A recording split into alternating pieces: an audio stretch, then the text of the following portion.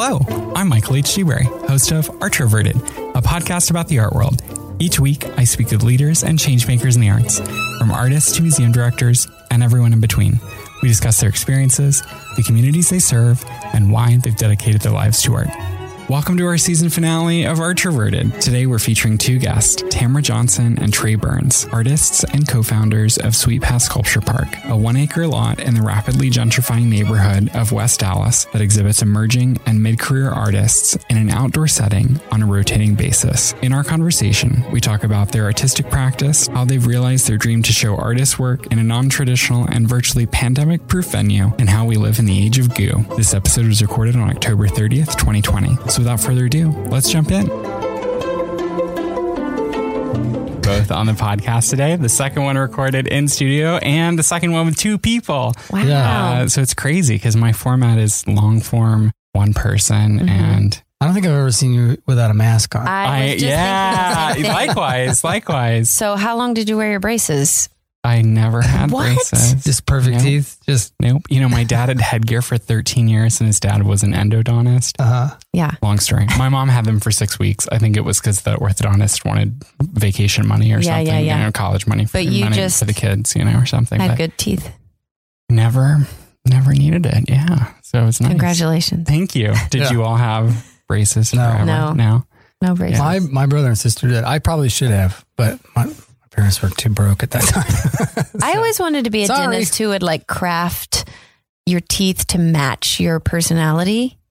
So like maybe not necessarily perfectly straight, but like just, you know, to reflect, you know, but I was like, no one wants to pay for that. Yeah. That's what happened to my mom, actually. She's got this little gap and apparently there was some figure skater or movie star or something at the time that had a little gap and the dentist was like, oh, we're going to leave it because you're going to be just like, you know, so-and-so. Yeah. But still charge you for 6 weeks of braces. Built in, you know, characteristics. You know, Tamara was almost a dentist. Well, you know, I just had an oral fixation from a young age. But I wanted to be like in first grade, I was like, I will be a dentist. I loved going to the dentist. It was just like, I saw myself on this career path and, you know, I don't know. I was very serious about it, but I did a lot of sculptures about. You casted teeth for a while, didn't you? Many teeth sculptures in undergrad. Yeah. Really? Yeah. I was like casting the insides of people's mouths, you know, and. But you worked at a dentist. Yeah. After I graduated from UT in Austin, I worked at an orthodontist office and made all the retainers. So, you know, bending all the wire and making the acrylic forms. And at that time, they had just kind of started doing those clear, kind of vacuum formed retainers. So I was making those.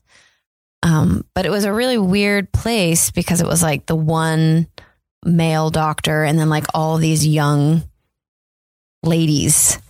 And it was strange. It was a strange workplace. So that was kind of your first exposure to goo. Yes. One of your inspirations. Lots of goo, because I also kind of would get, because I worked in the lab, but I would get brought out to help put, you know, braces on kids or take molds or whatever. And every time you take a mold, I mean, not every time, but 8 times out of 10, you take a mold of a kid's teeth, they gag and sometimes barf because it's just like a lot of stuff in your mouth at once. And so that was, you know, a lot of barfing, gagging. So is that why you left the dental profession? I think I left because I didn't want to, I had to be there every day at 6 a.m. And I was like, this is really interfering with my partying. I was living in Austin at the time and was like, I need to be you know, I would just like stay up till 4 a.m. and then put my scrubs on and go to work. And I just was like, maybe that's why the kids were gagging, because your aim wasn't that great. Or I smelled like vodka, maybe. I don't know. So I just was young and I was like, I don't want to do this anymore. Was that before you went to RISD or after? Yeah, that was like right after I graduated from UT. So I was like 23 or something. And then I thought I wanted to make fake eyeballs for a while. That was way too gooey. That was way too gooey. Yeah, because you have to like put your hands in people's like eye sockets. Mm-hmm. Yeah, I have a friend who's an ocularist. Yes. And she came to your opening. Oh, really? And she was talking with Allison, and you know, it's funny. Everyone's like, "What do you do?" And she's like, "Oh, I'm an ocularist." And you know, obviously, Allison was, you know, took the bait, and then she was like, "Yeah, well, Tamara actually, you know, trained to be an ocularist," and that was going to be one of my kind of like secret questions to throw you off. Be like, so. Yeah, I mean, I was. You have secret questions? No, well, kind of. No. Yes, I love secret questions. Yeah.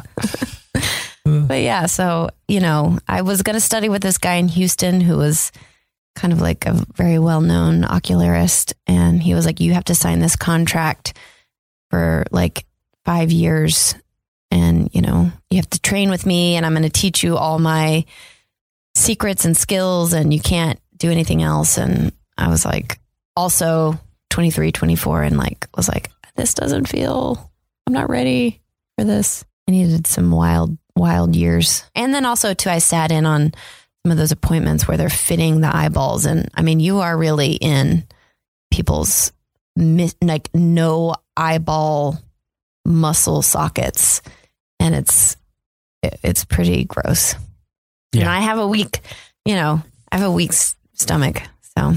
So how did you decide that you wanted to become an artist, or how did you get into the arts in the first place? I mean, I was always doing it. I think Trey too, like we just kind of did it as kids, but, and my mom was like very supportive. She was kind of like whatever we wanted to do.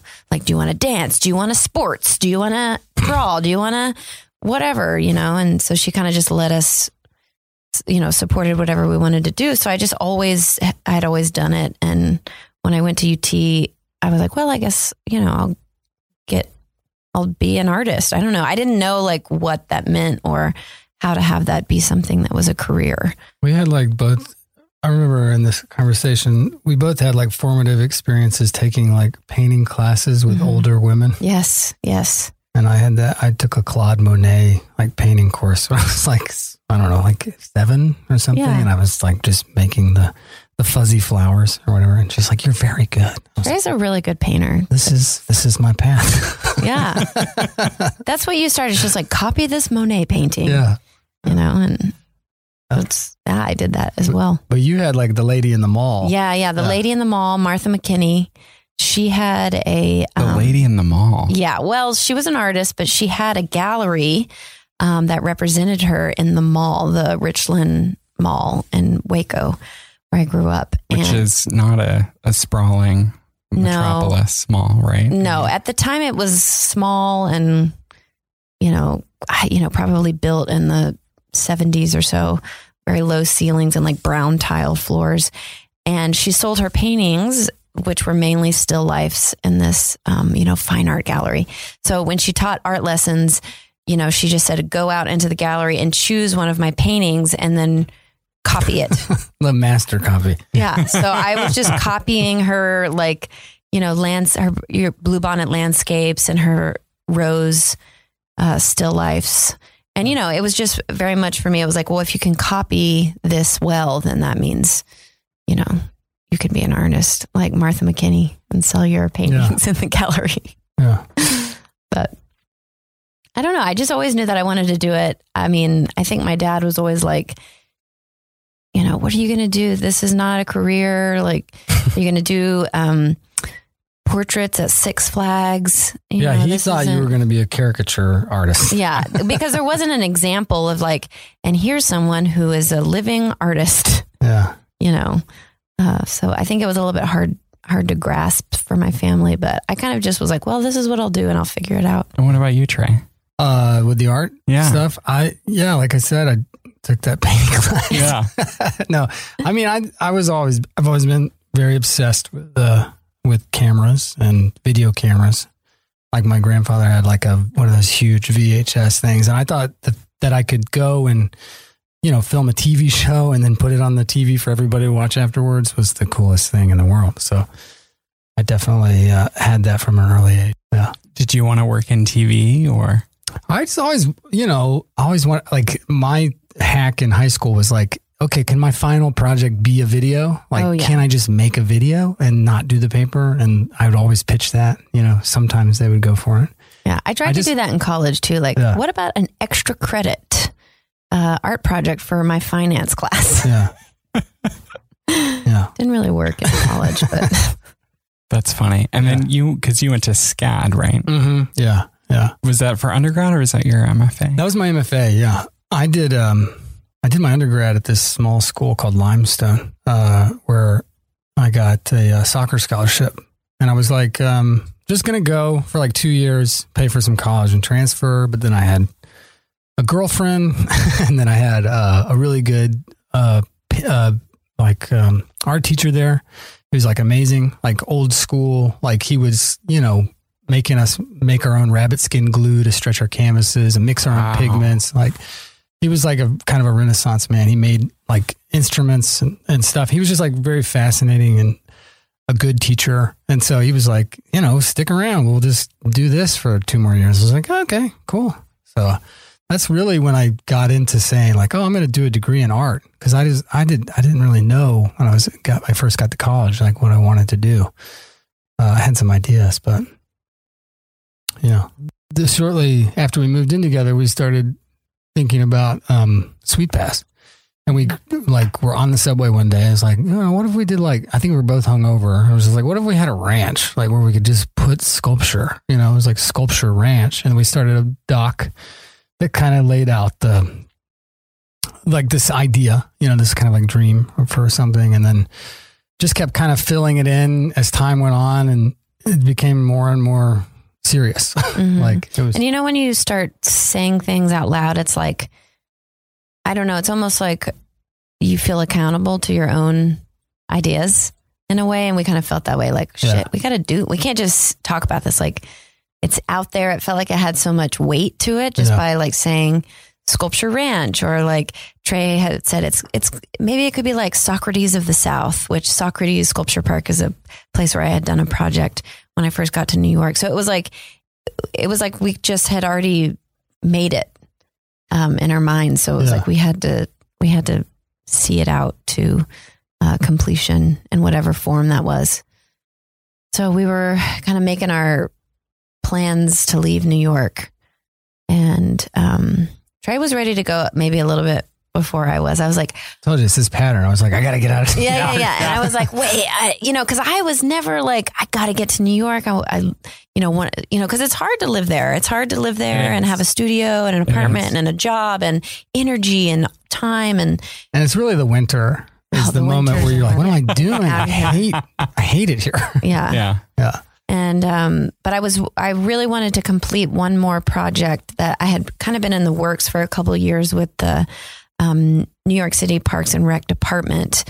And I finally kind of got a grant to complete it. And I said, well, after this project, I'll end on a high note, do this project, and then, we can go. And it felt like there were a lot of things kind of naturally coming to a closure. Like my studio building, was about to be, they were kind of kicking everybody out. Our lease was coming to an end. I was ready to leave, the place where I was working, just because I had been there for 6 years and was ready to kind of move on to something else. So it was like all these things kind of felt like a natural, like, okay, go move on to your next chapter. So we headed out of New York. I guess it was August 2018. So you had primarily been working in sculpture, right? And you were working for a sculptor too, correct? Yeah, Robert Gober Studio. I got a temp position working there pretty soon into... Ever heard of him? Yeah. I don't know. He's an incredible artist. But he's very behind the scenes. So a lot of people aren't super familiar with him, but know of his work, but might not recognize his name maybe. But he's an incredible artist, and he needed some temp work. And I think I got that position maybe like 3 or 4 weeks after when I moved to New York. And I just tried to make myself very, valuable and disposable. And I worked there the whole time I lived in New York. So it was wonderful. And so, yeah, I had various studios, but kind of landed at the best studio situation in the Navy Yard. Really big space that I shared with a friend from RISD, and was able to, my goal in New York was just like, how many projects can I do while I'm here? I really tried to look at it as almost like a residency.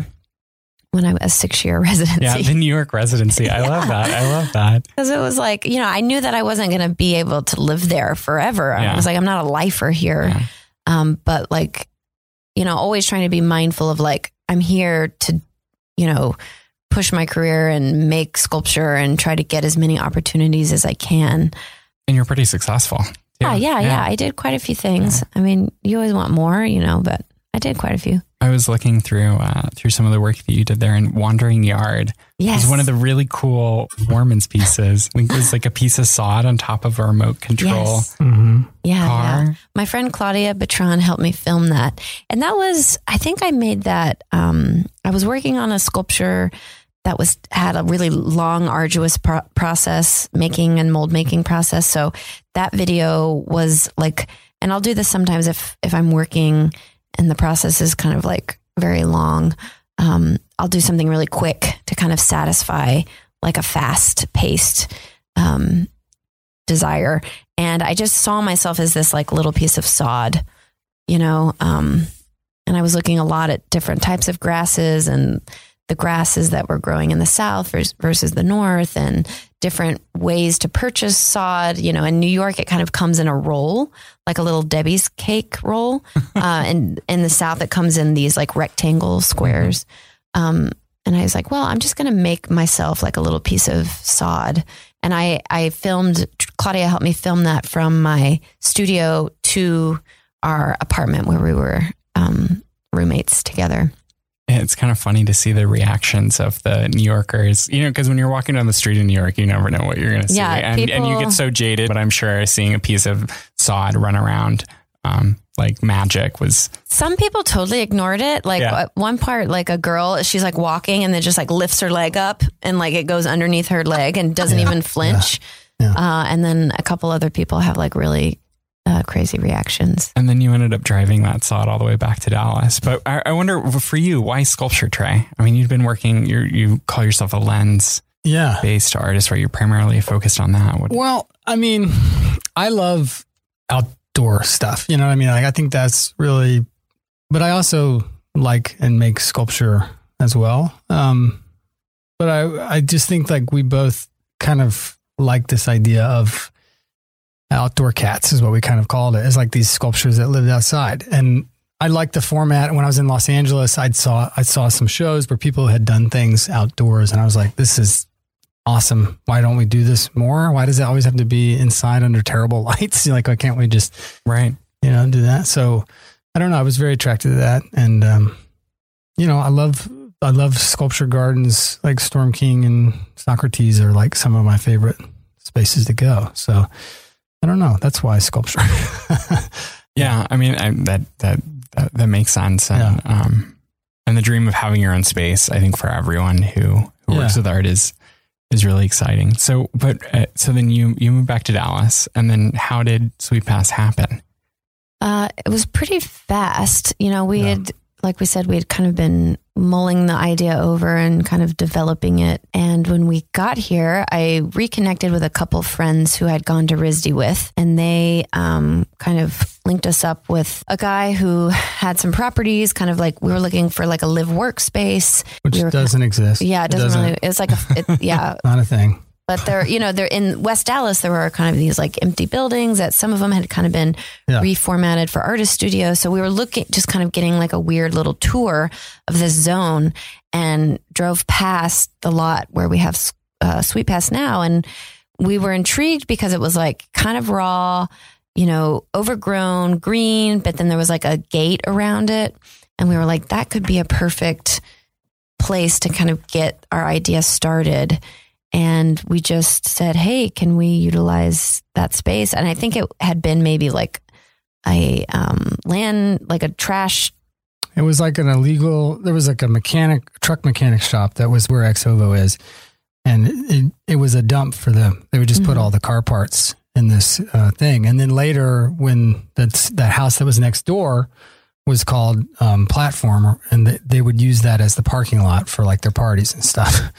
And so it just like accumulated all this trash. Like when we were cleaning it out, we like still find car parts that well up from the ground. The lawnmower finds like everything. It's crazy. And it doesn't matter how many times we clean it. We'll come back on. I'll be like, where did this brake drum come from? Like right here in the middle of the grass. Like it doesn't make sense. You'll be raking and it's just like a bra. Yeah. You know? Yeah. Just like the weirdest stuff. The weirdest stuff. Yeah. We did find, I think the best thing we found is a Blockbuster membership card from like 1998. Yeah. We saved that. Save that one. But most of it, so we saw it and, got a lease on it because it wasn't being used for anything. And we left it pretty raw. We cleared some underbrush a little bit to kind of make room for stuff. And we were excited. We were like, okay, great. Now I have the space. And then we met this guy named Jerry who was like, you guys should be part of the Art Walk West. Yeah. We were like, okay, cool. What is that? And how do we do it? And he's like, I'll put you on the list. It opens in 20 days. Yeah. Wow. And that was, So we're like, we got to put a show together. Yeah.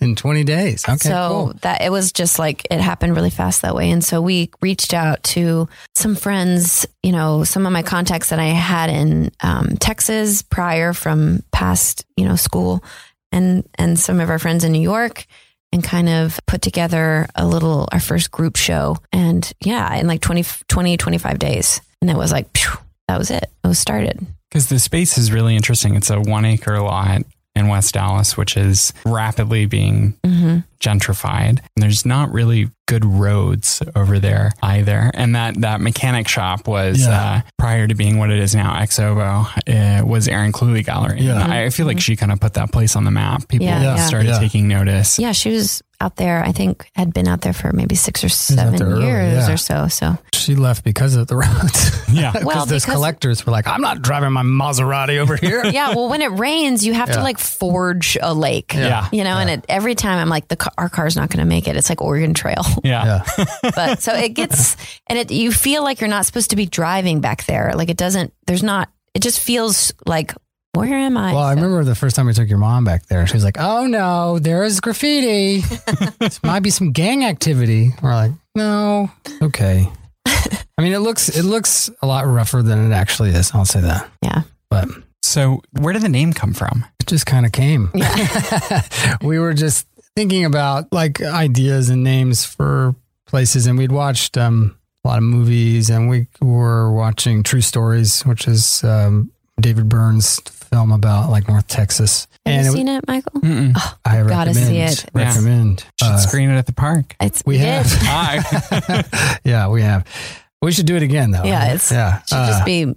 It should be monthly. He was talking about overpasses, I think, being like the cathedrals of our time, kind of in his David Byrne way. Mm-hmm. And then like pass came in, and then like we were kind of thinking about that as like a mountain pass, like a sweet pass, like a Shangri-La space, and that kind of hidden valley thing that, that it kind of has. You have to know it's there to go find it. Like you're not going to just like drive by it. So we kind of took that, and like we also Googled Sweet Pass Dallas, and it was just like the only thing you'd see is like Sweet Pass Tony Romo. Yeah. You know what I mean? Like a video. And like we could get all the Gmails and all the domains. It wasn't a thing that we would have to kind of like fight to get. So it was like, well, sure, let's go. And Trey made a logo, and, and also too, we were, thinking about moving from New York to Texas in this like passage of geography, like physical space, but also to, I don't know, passing into this new phase of our lives. And, all these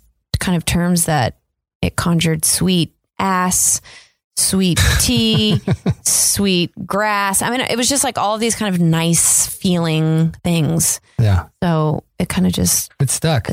When we found it, it just was like, that's what it is. I don't know. It was like, you'd like trying to name a pet or something. You just kind of like, how about this? And you start saying it. You're like, no. And it just Sweet Pass felt right. And I think it's, kind of hilarious that our logo's a mountain in a space that has none. Mm-hmm. I mean, it does right now. Yeah. But anyway. Yeah, it's an amazing place. It's really bucolic. It's kind of like a diamond in the rough, especially with all the gentrification that's happening around. And I read that you all have a 2-year lease. I don't know when that's up or when you signed it, but I'm wondering It's kind of up. how you feel. Yeah, It's I think up, it was yeah. up. Yeah. Well, that's the thing that, we don't love that about this space. There's a certain precarity to it. Yeah. That's just sort of the arrangement over there with everybody. It's like, well, it's here for now, and that's what they'll leave it at. And that's, I don't know if we love that, it's hard for us to think about long-term plans with that on the horizon. But that's what it is. And I think we kind of, we knew that going into it, but thought, well, we can do what we can do while we have the time, and thinking about kind of building some roots. We had just gotten to Dallas, using the park as a way to feature artists, but also work with artists, connect with other artists, living and working in Dallas and Texas and beyond. So, if anything, we were like, okay, even if we just have 1 year or 2 years, I think we can still use that time effectively. And, it's especially now with COVID, the development, I think, has kind of slowed down a little bit. So we check in every once in a while with our landlord, and he's like, you're fine. Yeah. Well, I like means. Dallas has that. And it's, for me, it's like, it's got 2 airports, it's highways and stuff. And like, it seems like a very transitory place. People come and go here all the time. Mm-hmm. And like, we were here because Tamara got this contract teaching position for 2 years. And it's like, okay, well, I guess we'll do this for 2 years. Yeah. And then her contract got extended, and now it's, who knows, and like same thing with the park. It's like, I guess this is it for now. I don't know. We'll see. Yeah. And I think too, long-term plans, we want to be able to own the space that we occupy, that Sweetpass occupies. Or like, I guess anybody listening to this, or like a 10-year lease. Yeah. Something that feels a little bit more secure. All of the way that we came to Dallas was so fast and quick. It was like we were just kind of rolling with what we were given. Yeah. And trying to kind of squeeze out whatever we could from the opportunities that presented themselves. So, so far so good. Yeah, I think the ephemerality of the space, and the work that you put there, and it makes it all that more sweet. Yeah. How has the response been? I think mixed, but in the best way. I think what I like about Sweetpass is, you have people who are kind of accustomed to visiting art spaces, or, an art going crowd, and they can see the nuance or the kind of the quirky, strangeness of it, and can appreciate that. And then I think, sometimes we'll have people come who've maybe like seen an article in the Dallas Morning News or heard us on Art and Seek, and they'll just be like, okay, hello, I'm here. What do I do now? Yeah. We had somebody show up with the paper one time. Like, is this you? Yeah.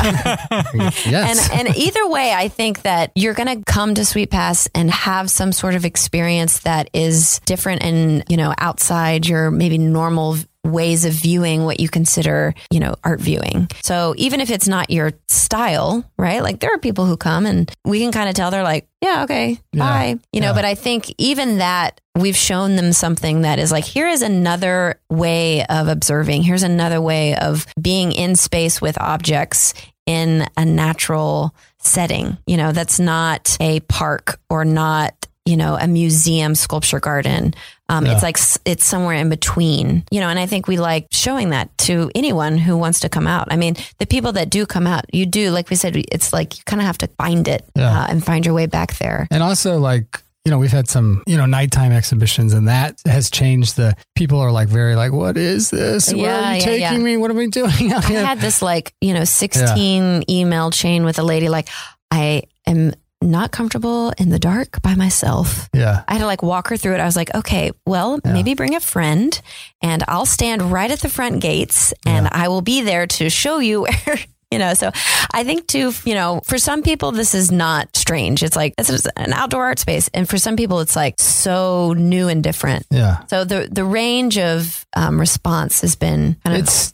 There's like some types. There's like some archetypes of people that come in the park. There's like, your culture vulture, like okay, cool. Awesome. They'll be excited that you're doing something outdoors and temporary. And then you'll get the people that come in that are like, this is amazing. Thank you so much for doing this. And like, you have a park. They get the idea that like, oh, you're making a park and that's cool. And then there's like some people that come in and are like, how are you guys paying for this? Yeah. And it's like, did you buy this? Yeah. It's like, great question. Yeah.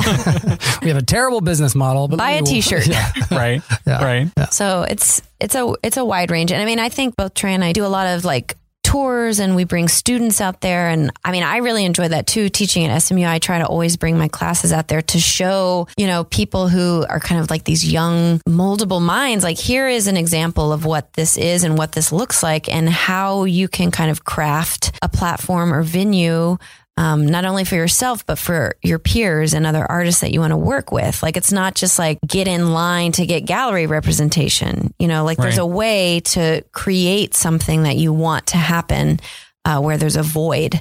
So, I think that, it kind of like we have this, little educational component to SweetPass where we like to fold in those ideas of just saying like, hey, here is another type of example. Yeah. So our friend Sophia kind of talks about it. I think this is her term or she read it somewhere, but it's the vacant middle. It's like this zone that doesn't really exist. I mean, in New York, there's plenty of these spaces, right? Like this kind of like artist run sort of alternative, whatever DIY thing, which I don't really love that DIY moniker, but then it's like, you have that or the Nasher, you know what I mean? Right. And like that middle spot, because of the history of Dallas, a lot of those other spaces got closed. We didn't know that when we came here, but we like sort of have stepped into that space where we're like that middling space, And I don't know. I like that spot.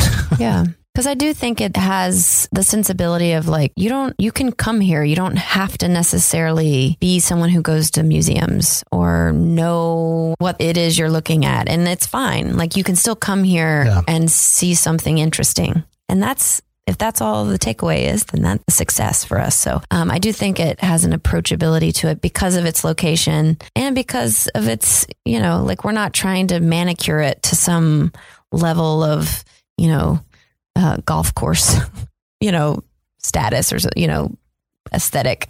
Yeah. So I think it has an approachability to it that, is important. Yeah. And I think especially since the pandemic, with museums having been closed, trying to figure out how to feel safe going back into galleries and museums, it's tricky. I read an article in the art newspaper, and it was a journalist who had been filming some BBC program about art in the British Museum or National Gallery. And they wrote that they got COVID from being in the museum. Oh, God. Which I think is absolutely crazy. And museums are trying to figure out how to do that. But going to actually your opening at Exova, the gallery next door, was the first opening that I attended since the pandemic. And I only felt comfortable there because I'm familiar with that space. And it's one big room with this giant garage door that was totally open. And then I knew the park was next door. And at that time you had Eric DeLuca's piece. Maybe you could talk about that. And that's an interesting kind of relationship that you all created with another. Sure. Mm-hmm. The Staff of Asclepius. That went up. Yeah. We opened that show very quietly and softly in the beginning of June. Yeah, that's a good way to put it. We had a March show planned and we had a June show planned. We had some big ambitious programming that, kind of went away. And we had all the stuff had arrived. Like we still have the crates for this show that's supposed to happen in March. And like we were going to do this thing, and it just kind of, we're like, well, like everybody, a great postponing, right? And so we kind of started to think about like, what can we do? Like, how could we do this space? And like, people were getting more comfortable when they're learning about this disease or this virus that's like more airborne. It's not like on everything. It's not like in your clothes and stuff. And, I'd been working with 100 West because they ran into a similar issue, is that like they have these residents and then they have open studios to show off what the residents have been working on. Well, they couldn't do the open studios. So Kyle Hobrich from 100 West in Corsicana reached out and was like, hey, would you want to come down here and sort of like spend some time with these residents and like get to know their practices and interview them and make some videos? And I've been thinking about this idea that maybe we could do like a series of interviews. And that's kind of where Rope Walker came out of, and I started just kind of like spending some time with the artists and filming them working in their studios. And when I got to know Eric, he was down in 100 West and was kind of working with the material of that space. And the site that he was working out of, this beautiful old building, was a Jewish merchant's shop from the late 1800s into the early turn of the century kind of era. And he started researching the history of the Jewish population in Corsicana and got interested in the cemetery that was there, and then started to make these connections with the migration, because there's a kind of incredible Jewish migration story in Texas that I didn't know about. And he started to grab onto the monarch butterfly, and so looking at this kind of migratory path that they take from Mexico to Canada, and they pass through Texas to get there, but the stuff that they feed upon, the milkweed plant, where they lay their eggs and sort of like use as a way station, is kind of been decimated because of infrastructure and, suburbs. He started growing this stuff in his studio. And, I was like, this is really cool. And he started kind of telling me about his plans to plant this in the Hebrew cemetery. And, Kyle and I started kind of being like, we could do another way station. We could plant some of this stuff at Sweet Pass, and make that another site and connect it to Dallas and maybe kind of drive some interest. But also just like, I love this idea. It's really beautiful. And he was like, immediately on board and started to think about it as more of like a sound installation, where he would install this kind of like 80-foot long light strip that kind of demarcated the south to north migration path. And then also he kind of he's a musician himself, and he composed this sunrise sunset rendition from Fiddler on the Roof. So that became the staff of Asclepius. Asclepius is a Greek god, right, of like health and wellness, and that symbol of that you see on a pharmacy is he kind of got that image of the strip from that. But then also Asclepius is the Latin name for milkweed. So there's like a kind of a weird like double word thing that he was kind of trying to play with. So that's where the title came from. And we installed it at the park, and it became this very quiet evening and morning time, although we only did one. We only sunrise. Had one, sunrise and sunset piece, right? It would come on, it would light up at sunset and then play for 40 minutes and then go off. And then in sunrise, same thing. And it became this very like, quiet piece that people could come out to. And we had like, less than 10 people at a time. And, people were really grateful when they came out to visit it, because people had been locked in their houses, their domiciles for a while, and like finally had come out and like, I don't know, it was weird. Like they were like kind of walking towards us like, hello, hello, and so we just had like all these nice openings, like open hours. We never had a formal opening. We just kind of kept it small, And that's what we started thinking about more about the park. It could just be smaller and quieter and just one project, and like let people come out to feel comfortable, like you were saying, because people were spooked, but they still wanted to do something because they were trapped inside. So yeah, I remember when I saw it, I didn't see it at sunrise or sunset because I'm not a sunrise person. And sunset, with the summer hours changing and work, I just hadn't been able to make it. I saw it during the day, and I was still riveted by it because I could imagine it activating in the light and the sound component. And then I heard that it got vandalized. Oh, yeah. Because because the neighbors didn't like waking up to It wasn't a neighbor. It was a person who was squatting, and they didn't like being woken up by it. Yeah. And they just ripped the cords. They ripped the cords out of the house and shorted the DMX controller, which was aggravating. That was a difficult afternoon to fix it. But that was a little drama. But yeah, we decided maybe we shouldn't. And we actually also had some like wine drunk ladies wander down from the apartments, like with their glasses, like, what is that sound? kind of banging on the gate. One guy I remember said, I thought you guys were having a seance back here. Yeah. Like, I think it was just because the music was very slow and drawn out. So it wasn't like a normal sounding melody.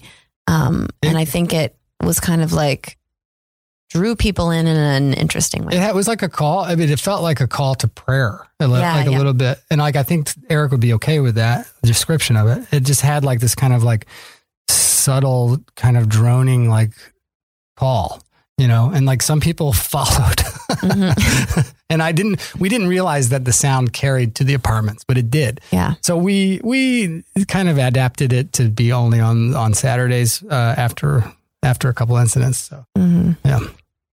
Yeah, I thought that was really interesting. I heard it was neighbors, and it's great to now know the real story. So squatters, because that's the nature of that neighborhood. That's where you would have squatters.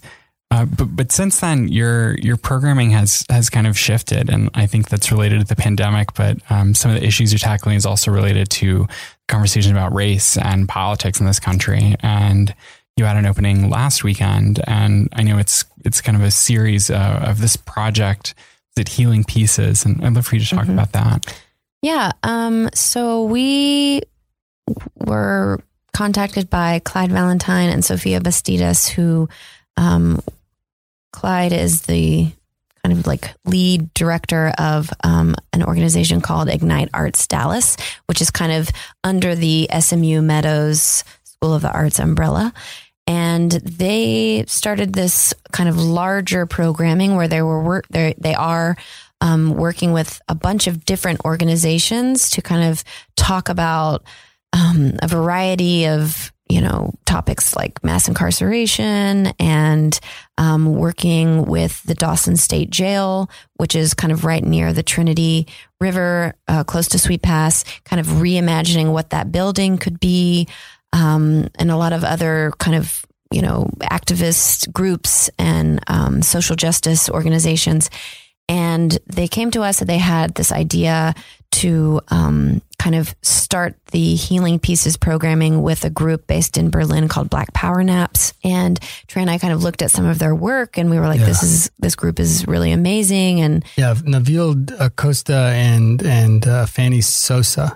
And like, we watched, like, they did like this video, and just check out their website. Like their work is really cool and like refreshing, and like talks about the politics of rest and like, not working, and like the stereotypes and all this stuff. They said that they want to make a Black Power Naps park, and I just, yes. Yeah, we're like, no question. Yeah. So we just started kind of working with them to kind of plan out what this would look like and how it would be fabricated and engineered. And, like with most of our installations, Trey and I, we, juggle a lot of jobs. We're organizing, we're communicating with the artists, we're helping fabricate pieces. Cause, if we're working with a group, or an artist who doesn't live in Texas, oftentimes we'll kind of help fabricate the pieces or parts of pieces to kind of save on shipping, or, just finding ways to kind of collaborate and, support artists the best way we can, with what we have to offer. And that's a lot of the time just our labor, our sweat equity. And, like documentation of course. Yeah. So we were working pretty close with the Ignite Arts team to put together this exhibition. This is their first kind of outdoor, like, kickoff piece of the Healing Pieces, which is going to be multiple, like a slow reveal of projects over, the next year or so, alongside also a project called Project Witness, which is about solitary confinement. And on the small house that's adjacent to the park, there's a QR code that you can link to on your phone.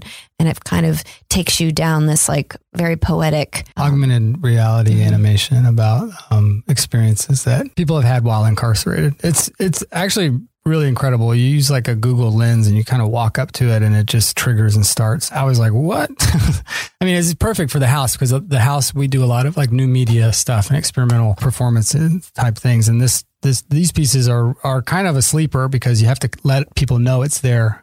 So I encourage you to go check them out because they're very cool. But Sophia's been like a long time collaborator. She was kind of there from the beginning. She's like the vice president of our nonprofit. And we've collaborated with her a lot. She actually also curated the Staff of Asclepius piece too. The Black Power Naps, they kind of gave us some ideas, like we want hammocks that are tie-dyed, and we want grass mounds that people can lay and sleep on. We're like, okay. So we had to do that. again in 24 days.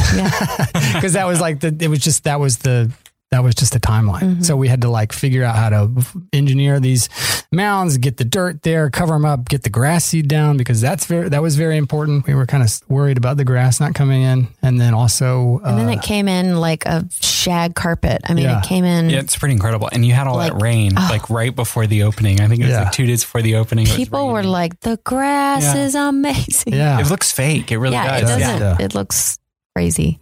Yeah. But I think too, the whole process of working with Black Power Naps and Ignite Arts, I mean, it was just like such good energy. I don't know. I think that good energy got put into the grass. Yeah. I think that's why the grass grew so well. We were also singing to the grass. Trey was singing. Yeah. Grow, grow, grow. Yeah. I forget the song, but Trey's kind of a plant whisperer. I just think if you talk to it, they do better. You know, it's really, and like singing is even better, you know. Mm-hmm. I totally agree. I inherited a brown thumb from my mom who's got a black thumb. Yeah. Oh no. Yeah. Yeah, I feel you there. Yeah. I think my pitch isn't that great. I think that's why my snake plant died. But no, but Black Power Naps behind it is pretty serious. I'm just looking, I found the quote from the press release. I think it says that, quote, it also looks at historical records documenting the deliberate fragmentation of restorative sleep patterns to subjugate enslaved people. Serious stuff. Yeah. I mean, and I think that's what Black Power Naps does so well. You know, they kind of embed this really intense kind of historical, cultural experience of Black and brown people into their work in a way that's like you can come to it and like have access to it. You know, like you come into the park and you think, oh, wow, look, grass and hammocks and this is cool. But the underbelly of it is, you know, a site for like really rich, intense, complex, radical layered histories, you know, and I think having both kind of activated at the same time, a place where you can come close to that and even lay down on that context and history is a really powerful thing. There's a sound piece in it, and that kind of is the kind of a mission statement, essay type piece that kind of talks about the stuff. And one of the things that Sophia pointed out was that, like, they say that you are everything, like you are all the things that have been created was because of you. Like you're a Black or brown person, and that should make you feel powerful, you know, and it's super beautiful. I mean, I'm really touched by it, but, the piece, like I like that you were saying, is like, it's what I like about it is that it is radical and it's welcoming too. It's like, come and lay down and think about how fucked up this is, you know, and like, it's just has these multiple entry points that I really, really like. So we're happy to have it. Yeah. Yeah. Yeah, and it works well in the space with the neighborhood. And, exactly. You know, David Jeremiah, the artist, who's a stone's throw from the space. It's really amazing, and all the work that went into creating those mounds. I remember attending an opening of Alicia Eggert's students. Mm-hmm. It was a light. Yeah. And I remember walking through the mounds and I was like, is this part of the piece? I was like, oh, this is really cool. It's like land art. I was like, man, they're doing some really cool stuff. And I was like, wow, I don't know how they put this here. This is a lot of dirt, you know? Yeah. We had, I mean, you know, October is always a crazy time, September, October, because I don't know, the Art Walk West is always happening. And then, you know, that show that we do with Alicia Eggert's, light-based installation class. We've done it 2 years in a row now, and it's always super fun. We love doing it, but it was like kind of like we had a lot of things overlapping at once. And it's funny because that's like coming up, like, you know, we have all these layers on top of each other now. We've only been there for like 2 years, but like, you know, when we were like digging the mounds, we're finding baseballs from the baseball show. There's like still the Asif Mian piece was still up while we were digging the mounds. And like Brandon Kennedy did a performance during the baseball show where he planted a tree, like a sweet olive tree, and we've just left that. And so it's just funny, like now all these things kind of like have tangled up together and they just kind of bleed one into the other. Well, we're kind of making our own sedimentary layers. Yeah. That to really confuse archaeologists. Yeah, right. I was like, maybe, you know, hopefully the park will never be developed, but if it is developed, maybe we'll be able to take like a stratigraphy or the take a core sample, and you can have these are all the shows. This is our catalog, of the exhibitions. That's good. You could sell it too. I don't know. Another big project you're working on is Aurora, the Aurora Biennial. It's their 10th year anniversary. It's a kind of a Dallas-based sound show that happens. It originally was kind of a one-night thing downtown, and it's always with curators from kind of around the world, and the people who've put it on. The Kings have really done a great job doing that, and I'd love for you to talk about that experience and that project. Yeah, it's been a crazy process because it was set to open in November. Yeah. And we had started planning, we got asked to be the associate curators working with Noam Segal, which is, she's a curator based in New York. And so we were on board and kind of set to... When did that happen? February? Yeah. January, February. Yeah. It was like 8 months out before. And we were like, all right, we're going to do it. And again, in the same structure of one night event, light, sound, video, technology based, big, huge downtown footprint. 50,000 people come out to it. Like crazy numbers, like, I don't know, like a stadium full of people come out to this event. And, we started planning this stuff. We're like playing catch up because we got in a little bit late, but they wanted to have some people on the ground because Noam is based in New York, and a lot of the people are coming from overseas. And so they wanted to bring on some associate curators to kind of help with the index of the local, like to know things and to know people, but also just to do some logistics or whatever. And then COVID happens, and then the great postponing happens, and then we don't even know if this project's going to happen, and we go round and round and round about what we're going to do. Obviously, you can't have this 50,000 person event anymore, and so they kind of landed on this idea that they're going to do the biennial and extend it over 18 months, and it would just be like a series of projects rather than one night. It would be episodic, but still speaking to a common theme. So things got reeled in and reeled back and tucked away and reconfigured. And so now it's going to be kind of kicking off in a week.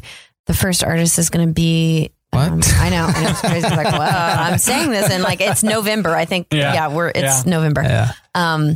And the first artist is Marina Rosenfeld, and she's going to have this really beautiful sound piece inside of a parking garage downtown. So, we've just been kind of, we shifted from this big, huge one night thing into a longer, like Trey said, more episodic project timeline. Noam said decentralized biennial, which I thought was kind of cool. But I think a lot of people are dealing with this.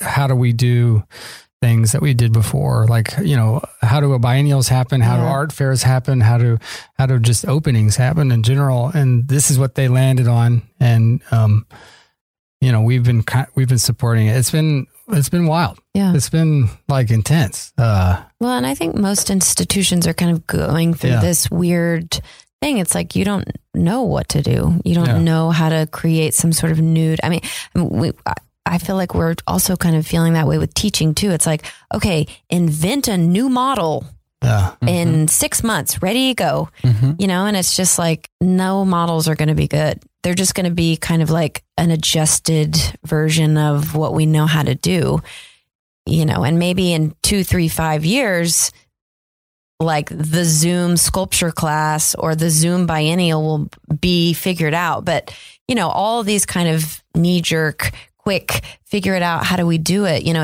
It's just hard for, I think everyone. But the Marina Rosenfeld piece is called Salute, a double S, Salute. And I think it's pretty elegant, solution for this. Is a car-based sound piece.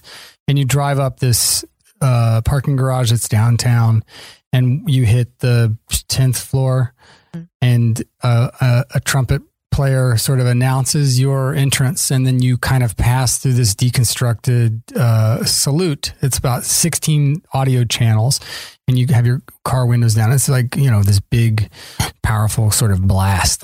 You would feel like somebody blowing a trumpet, and then this trumpet keeps reverberating, and it's sort of being like mapped and remapped and augmented. And then you sort of pass up through the bell of the parking garage and exit into the air. And then you're up on top of this parking garage, and you have a panoramic view of downtown, and there's the IMPay tower right in front of you. It's pretty cool. We're excited to have it here. And Marina Rosenfeld, if you don't know her work, she's kind of an experimental composer and sculptor and installation artist.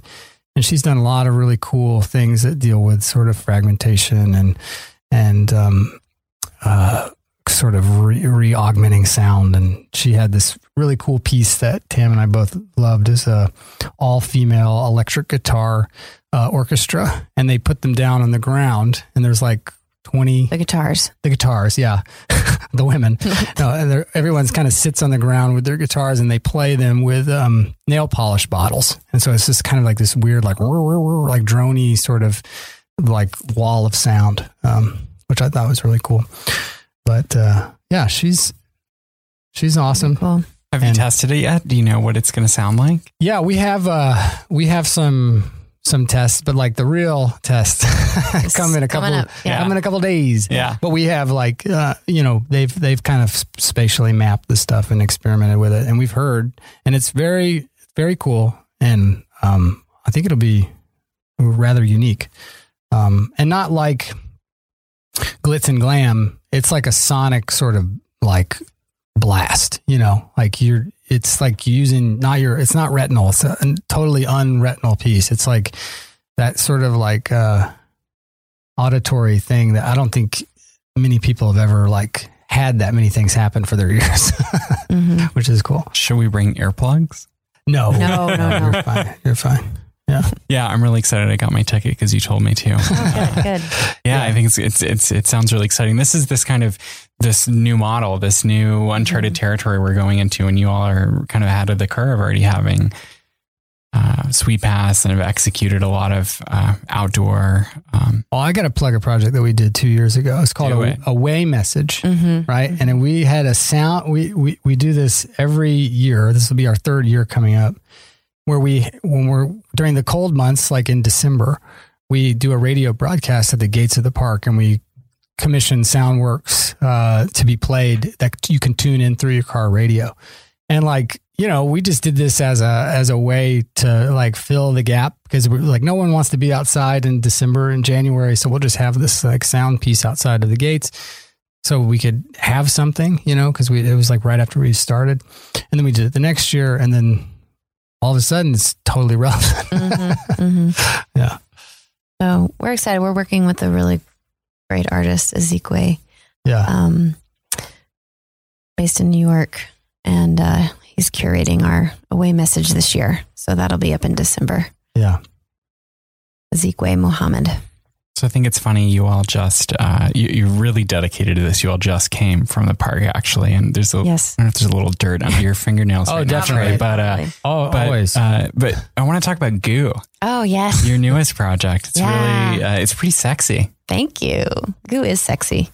Well, this was, so I was, moved back to Texas and was kind of had this time to kind of negotiate my relationship to the South, my relationship to Texas. I'm closer to my family. Trey and I, we both had new jobs. We got a puppy. We were living in a house. I mean, I haven't lived in a house since I lived in my parents' house, So it was like all these new feelings and emotions and senses that were exciting and uncomfortable and unique and fun and scary and weird. And for me, I was like thinking about these kinds of like amorphous feelings as being very gooey and being something that shifted minute to minute, day to day, and kind of translating that to the work that I was making in the studio, which was also very gooey. A lot of the materials that I work with are, silicone rubber, that's used for special effects, or, resin, slow cast resins, or epoxy putties, variety of different, types of goos. And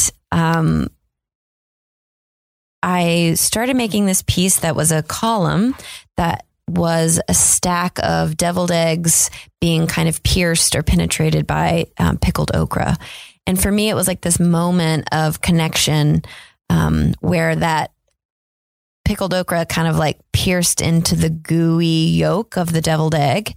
And for me, I mean, I had done this like I think we, because these two items are things we always have at family gatherings. And I was sitting there with my sister, like, I don't know, Super Bowl or something. And I just put a okra in the deviled egg. And I was like, oh, like there's something to that just kind of like buzzed in my head. And I was like, this is a sculpture, but this is also like, it's like this weird kind of male female thing, but it's also like super kind of like goofy and like pseudo-sexual. But it's also like really, beautiful. And if I could like freeze that moment, that gooey moment. And so I made this column, which was kind of also a take on Brancusi's Endless Column, which is a very famous sculpture. And, I was just thinking a lot about the goo, and I was thinking about this moment where the goo becomes active, or the goo becomes like a sensory kind of like feeling. And, along this time, Trey and I had been working with Wassaic Projects, which is a organization up in New York. They were applying for an NEA grant at the time, and they had chosen 3 different groups of artists to work with to make proposals for projects. And we had come up with a project, which, because of COVID shifted like 800 times. Yeah. And they got the NEA grant. We all got a grant, and Trey and I were like, well, what can we do? We're not going to be able to get up there now to kind of do our original idea. And Trey was like, well, we should just, do your philosophy of goo and make a video. And so I started doing some research and trying to kind of like combine these ideas of like not only the materials that I was using in my sculptures, but also this kind of more autobiographical sense of goo and what that meant to me. But then finding it in other places, the like etymology of the word, politics, pop culture, film, nature videos. Well, Tamara made this like brief cut of, it was about like 6 or 7 clips of like goo moments in like early childhood films that she like just kept resonating and bouncing around in her head.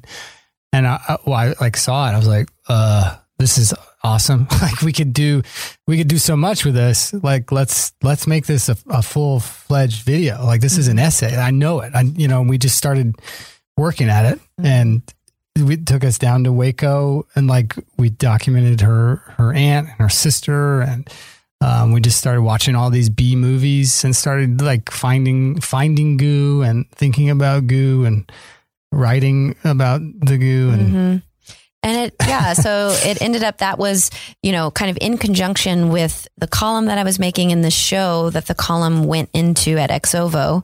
Trey and I during quarantine got to kind of really develop and flesh out this video idea, which is also in the show at Xovo. But now, tomorrow is Halloween, will be debuted, projected on the side of a large building in Wassaic. They have this beautiful old mill. And then I think they will screen it in the spring once the weather gets a little bit nicer. Yeah.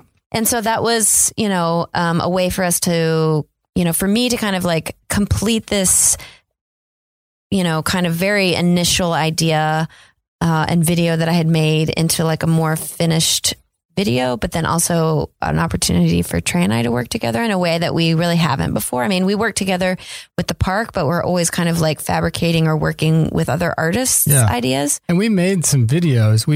This came about because we made the dump cake video. Oh yeah. And that was like, Tam had she had like an existential tailspin after the show got canceled. Well, it was, again, postponed. It was going to open in April. And then I was like, postponed. I'm sorry.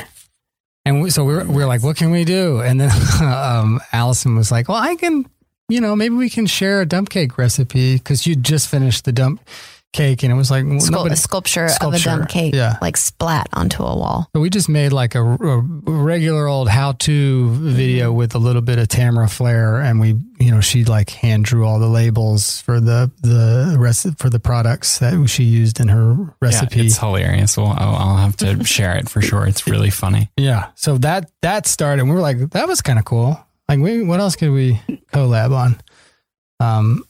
So we did. Philosophy of Goo. Mm-hmm. Check it out. 13 minutes of goo. Yes. Yeah. Right. And it's got, like I said, it's maybe the most autobiographical thing I've ever made. And Trey really encouraged me to kind of incorporate some personal anecdotes in with the research that I had done. But it spans from things that are very personal and maybe uncomfortable, but it's layered with a lot of visual candy. So there's a lot of like really, and it kind of shows maybe my age because some of those clips are like very like 90s Nickelodeon. But also to, I really wanted to kind of just maximize this visual, variation of what goo is. And like when it's good and when it's bad and when it's inside the body and when it's outside the body and when it's alien and when it's familiar and, when it heals you and when it harms you. And like, and also too, it's just like 2020 is the year of goo. We have to be so fluid and viscous. There's no planning. You can't like hold on to an idea for an extended amount of time anymore. So I was also thinking like if there's a metaphor for this goo to be the way to function, to let precarity or flexibility just be like the foundation of something, which, doesn't make sense really, but it's like what we have to do now. And so I'm really proud of it. I feel, I've watched it like so many times now and I still enjoy it each time. But I think also too, that's because we had Allison Cleon, who, is the director of Exo. She narrates it and she has a very beautiful narration voice. She does. Yeah. She does. Yeah. Getting gooey. Yeah. All right. Now we're going to shift to the lightning round. Okay. Ooh. These are just quick questions, short answers. Okay. So we'll start with you ladies first. Early bird or night owl? Early bird. Night owl. Night owl. Yeah. Night owl. Yeah. Coffee or tea? Coffee. Yeah, same. Talking or texting? Talking. Texting. Facebook or Instagram? Instagram.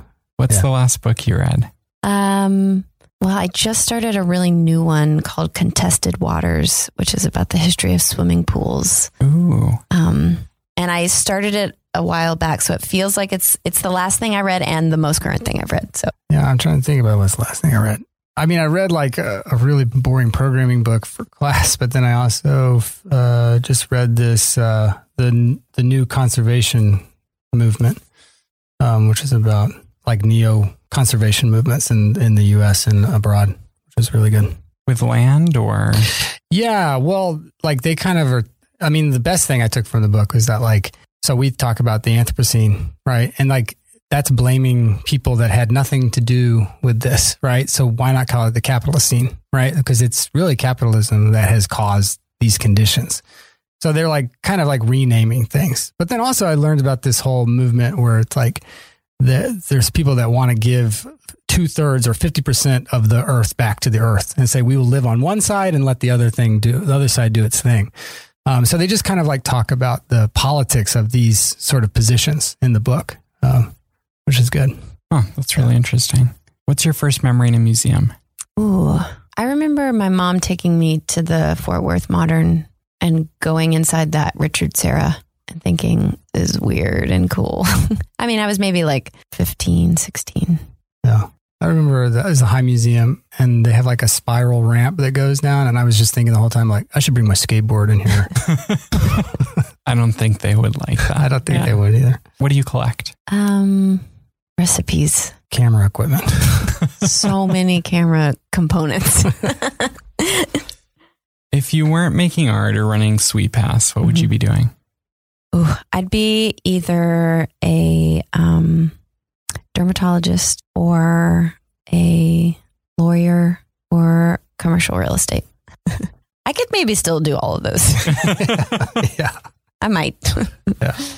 I'd probably be like a engineer or industrial designer, I think. So collaboration is a lot about kind of your programming and your practice and what you all do, whether it's together or with groups locally or abroad. Who would you like to collaborate with SweetPass or bring to SweetPass that you haven't gotten yet, or just a dream collaboration?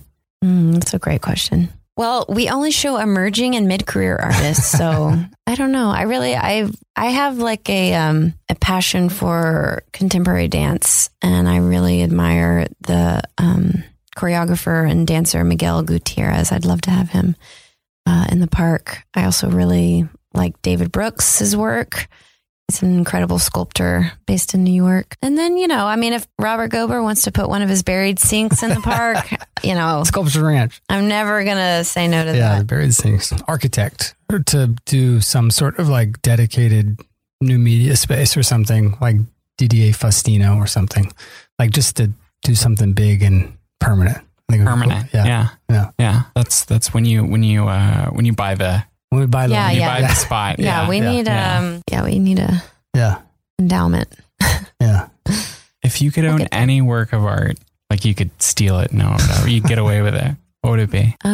Probably, and I think this is at the Philadelphia Museum where they have all of Duchamp's piece, but he made this it's called the Wedge of Chastity. And it's like this pink plastic resin with a big kind of wedge of lead. And it looks like, a beautiful vagina. And it was kind of like a large part of when I was working on my thesis at RISD, a very influential piece to me. The materiality of it, the kind of like silliness and funniness of it. And it's, it's like paperweight size. So I think I could actually steal it and get away with it. Yeah, that whole room is the Duchamp room is crazy. It's so good. The little keyhole. Yes. I remember in art history, there was one of our professors, she showed us the door. Yeah. And she said, you look into the keyhole and there's an installation in there, but I'm not going to tell you what it is. Yeah. And it wasn't until like 10 years later that I made it to Philadelphia and saw it. And I love Google that. it, but there's no fun in that. The grease of like all the people who have looked through the hole on the Danese. There's like a Moholy-Nagy painting that he ordered from a sign painter over the phone and like dictated via grid that I've always really loved that I would like to have. Cool. Where is it? It's at the MoMA. Yeah. Okay. Yeah. What's the best piece of advice you can give to artists? Do it yourself. I don't know. I mean, make your own opportunities happen for yourself, because it gets to be the fatigue of applying for things and waiting for people to tell you that you can do stuff. I don't know when that became the protocol for being an artist, but just turn the other direction and, create your own opportunities. Yeah. Don't wait for validation. Yeah. I don't know. I mean, I'm sort of in that similar thing. If like the advice to artists is, make your own path by walking it, or whatever that cliche is. Yeah. Don't worry about what other people are gonna think about your work, and just do it. But like but bigger than that, like some in the line of SweetPass is like, create the thing that you want to, the space that you want to exhibit in, like get together with some people and make it, and then just show yourselves, because I don't know. I feel like that's just like the way now, And what about someone who wants to open up a kind of a non-traditional sculpture park? Yeah. What advice would you give them? Come to Dallas. Come to Dallas. There you go. Right. Yeah. There's room. Yeah. There's room. I think your fundraising model, that's also kind of a key component of the survival or the future of the park. And I think my favorite fundraising object that I've seen is the Armut. Yes. Yeah. Can you tell us about that? Sure. That kind of relates to the Duchamp room. Yeah. I mean, Duchamp lover over here, but I think for Trey and I, it was this question of like, how are we going to make SweetPass sustainable? It wasn't like we had set aside a bunch of money to start this. Hold on, let's rewind a little bit. This piece came about from a very early interaction that we had. So in 2013, Tamara curated me into a show. But then I got exhibition at SCAD, my alma mater. They invited me to come back, and I made a book project called Prototypes, where I reached out to artists and said, like, give me like all your like kind of new ideas, like the stuff they haven't quite resolved yet. And Tamara put in the wandering yard, the sod car. Like she put some drawings in there. And then I just had, for fun, put in like just dumb ideas that I'd have, because I have 1,000 dumb ideas every day. They're good ideas. And one of them was this dog bowl that was the our mutt on the ground and like a golden retriever was drinking out of it. I made like a really bad collage, and that was just like an advertisement in between everybody's project. It's on the Armet website. Yeah, I think. This original thing. Yeah. And so when Tamara and I started dating and, you know, getting more serious, I was like, remember that thing? And like, she'd never seen the final book, and I showed her a PDF of it. And she was like, what is that? And I was like, oh, this is this dumb dog bowl idea I had. She's like, hold on a second. And she like bought ourmutt.com. Well, this is, I'm like the first, if anything ever is a good name or title or an idea, I just go straight to GoDaddy and see if the domain is available. Yeah. I'm really impulsive with domains too. Ourmutt.com was available. Yeah. And now, I mean, I think we could sell it for like a couple $1,000, you know. I don't know. None of my other domains are that, you know, like cool. But so it was, and I saw the domain and I bought it, and I was like, we're making these. Yeah. Well, you know, I said that, and then realized the process of like, you know, I mean, you can watch at the Kohler Art Center where, you know, they make toilets. The process for making urinals and toilets is super complicated. Yeah. And I mean, I do mold making in my work, but mold making in ceramics is a whole other ballgame. You have to do a plaster mold, so the water gets absorbed into the plaster. I mean, even before that, though, we were making prototypes of it. To go back to the book, we were trying to make different versions of it, and you had modeled one, and we're like, oh, well, we just have to find a food safe plastic we can cast this in. Can't do it. Doesn't exist. Yeah. Like you can't buy it as an individual. You have to buy it like in a bulk industrial thing. And then like there's all these sort of like rules, and people are weird about their dogs, so we weren't going to use like a non-food safe plastic. Yeah. I mean, not weird about our dogs. I wouldn't give my dog you're leaving water sitting in this. Yeah, you're leaching out, whatever. So it was like, it has to be ceramic. So it's a 12-part plaster mold. Yeah. I hand make every one. It takes me start to finish. Probably each one is, I don't know, anywhere from like. Don't give them the sauce. Okay, fine. They're hard to make. But you make it. I didn't realize that you made it yourself. I make it by hand. I'm actually making a little small batch right now in the studio. Yeah. And so it took about a year to get that first one made, and we were doing it in New York. And then when we came down here, we were like, well, we'll sell these and we'll just let the proceeds go directly to Sweet Pass. Yeah. And I wish, you know, in some cases, I'm like, I wish I could just make dog bowls all day. I do enjoy it. Yeah. Even though ceramics has a, you know, it's, you know, you put it in the kiln and it explodes and the glaze doesn't turn right. And it's a little bit like you don't have a lot of control. I think we should tell the Nasher story. It's not as easy as goo. Yeah. No, God. I think we should tell the Nasher story about how they got into the Nasher store. Yeah, That's kind of the first ones we sold. Yeah, that's true. So we had this this prototype. We kind of made have we even made the website at that point? It was just like the first one. Anyways, we were shopping it. We like brought it to a lunch that we had with Lee Arnold, one of the curators at the National. We're like, hey, how do we sell this in your store? I had it in my Trader Joe's bag. And to be clear, it's a replica of Duchamp's urinal fountain. Yes. So our mutt from 1917. Yeah. And ours is Our Mutt, OUR. Yeah. A play on it. And so to bring that to lunch, that's... Yeah. It's pretty funny. Yeah. And we were like, Lee, how do we sell this in the museum store? And she was like, oh, okay.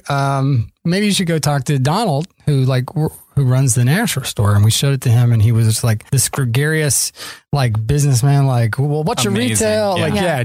Started like going like, I think this is a runner. I think this is going to be a big thing. And I want to sell it. I want to help you out. I want to do all this thing. We can get some press for it. He was like so enthusiastic, and we were like, we didn't quite expect that reaction. And he was like, I want to do it. Let's do a couple. We'll put them in the store. We'll see what happens or whatever. And then, you know, we get that there. He puts it on the website. And then we find out he got hit by Passed away. Yeah. I know. It was really tragic accident. Yeah. I was working on a project with him right before COVID hit. And then we hadn't talked in a while. And then Yeah. Yeah. I mean, awful. So sad. Yeah. Really, really sad. I mean, he was an amazing guy. He was. I was really lucky to just get to meet him. Yeah. Yeah. Same with us. Kind of like a brightness. He had like a brightness that just not a lot of people have.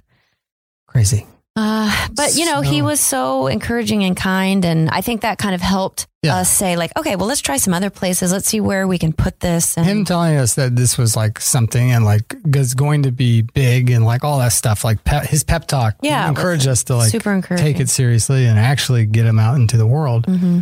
And we didn't even find out that we had sold one until like we got a call from the Nasher and they were like, hey, so somebody bought an Our Mutt bowl off the website. Like, what is that? Do you know anything about this? Yeah. And we're like, oh, okay. Yeah.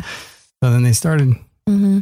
So now you can buy them on our website, and we also have them on the Hyperallergic store. Yeah, which has been pretty cool. We've sold quite a few from there. Yeah, and we just kind of make them as we sell them. So yeah, it's just another part-time job that we have. Right. But that's the water bowl. What's the dog food bowl? And with your dog, what receptacle, what vessel do you put the food? This is a good question. I mean, he's got like 15 Our Mutt bowls all over the house. Yeah, he's spoiled. He gets all the tests.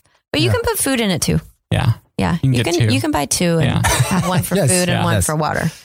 Yeah. I can't wait to purchase one, but I feel like I need a dog first. But I know I don't need a dog first. Get the I can bowl. put my keys in it, right? Yeah, get the bowl and the dogs will just appear. I think so. So. So my final question I ask everyone is that there's no crystal ball, but if I give you a magic wand, what's your wish for the art world? That the blue chip market collapses.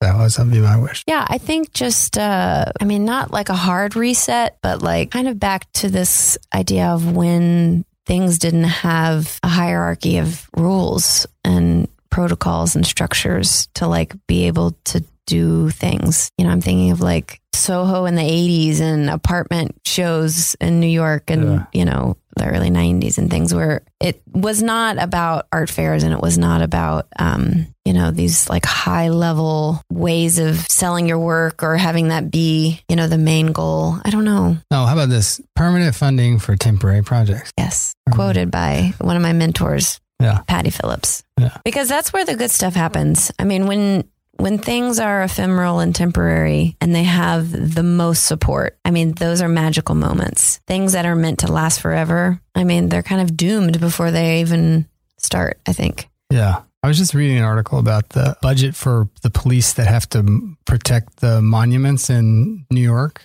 Oh, yeah. Like this insane amount of money to have cops, like 4 at a time, standing outside of a Columbus monument. And like, circle, yeah. And just like the amount of money required for that and like what that could do for the community. And it's this kind of insane protection of what? I don't quite understand. But New York has like touted this with like sort of pride that they haven't lost a monument during this whole. Yeah. Except the one in front of the AMNH, the American Museum of Natural History, the Teddy Roosevelt Monument. Oh, did they got removed? Yeah. Yeah.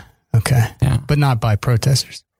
Or maybe. I think that was the reason for it. Yeah. Okay. Yeah. Okay. Well, anyways, I was just reading this last night. I was like, what? This is crazy. Yeah, that's crazy. Yeah.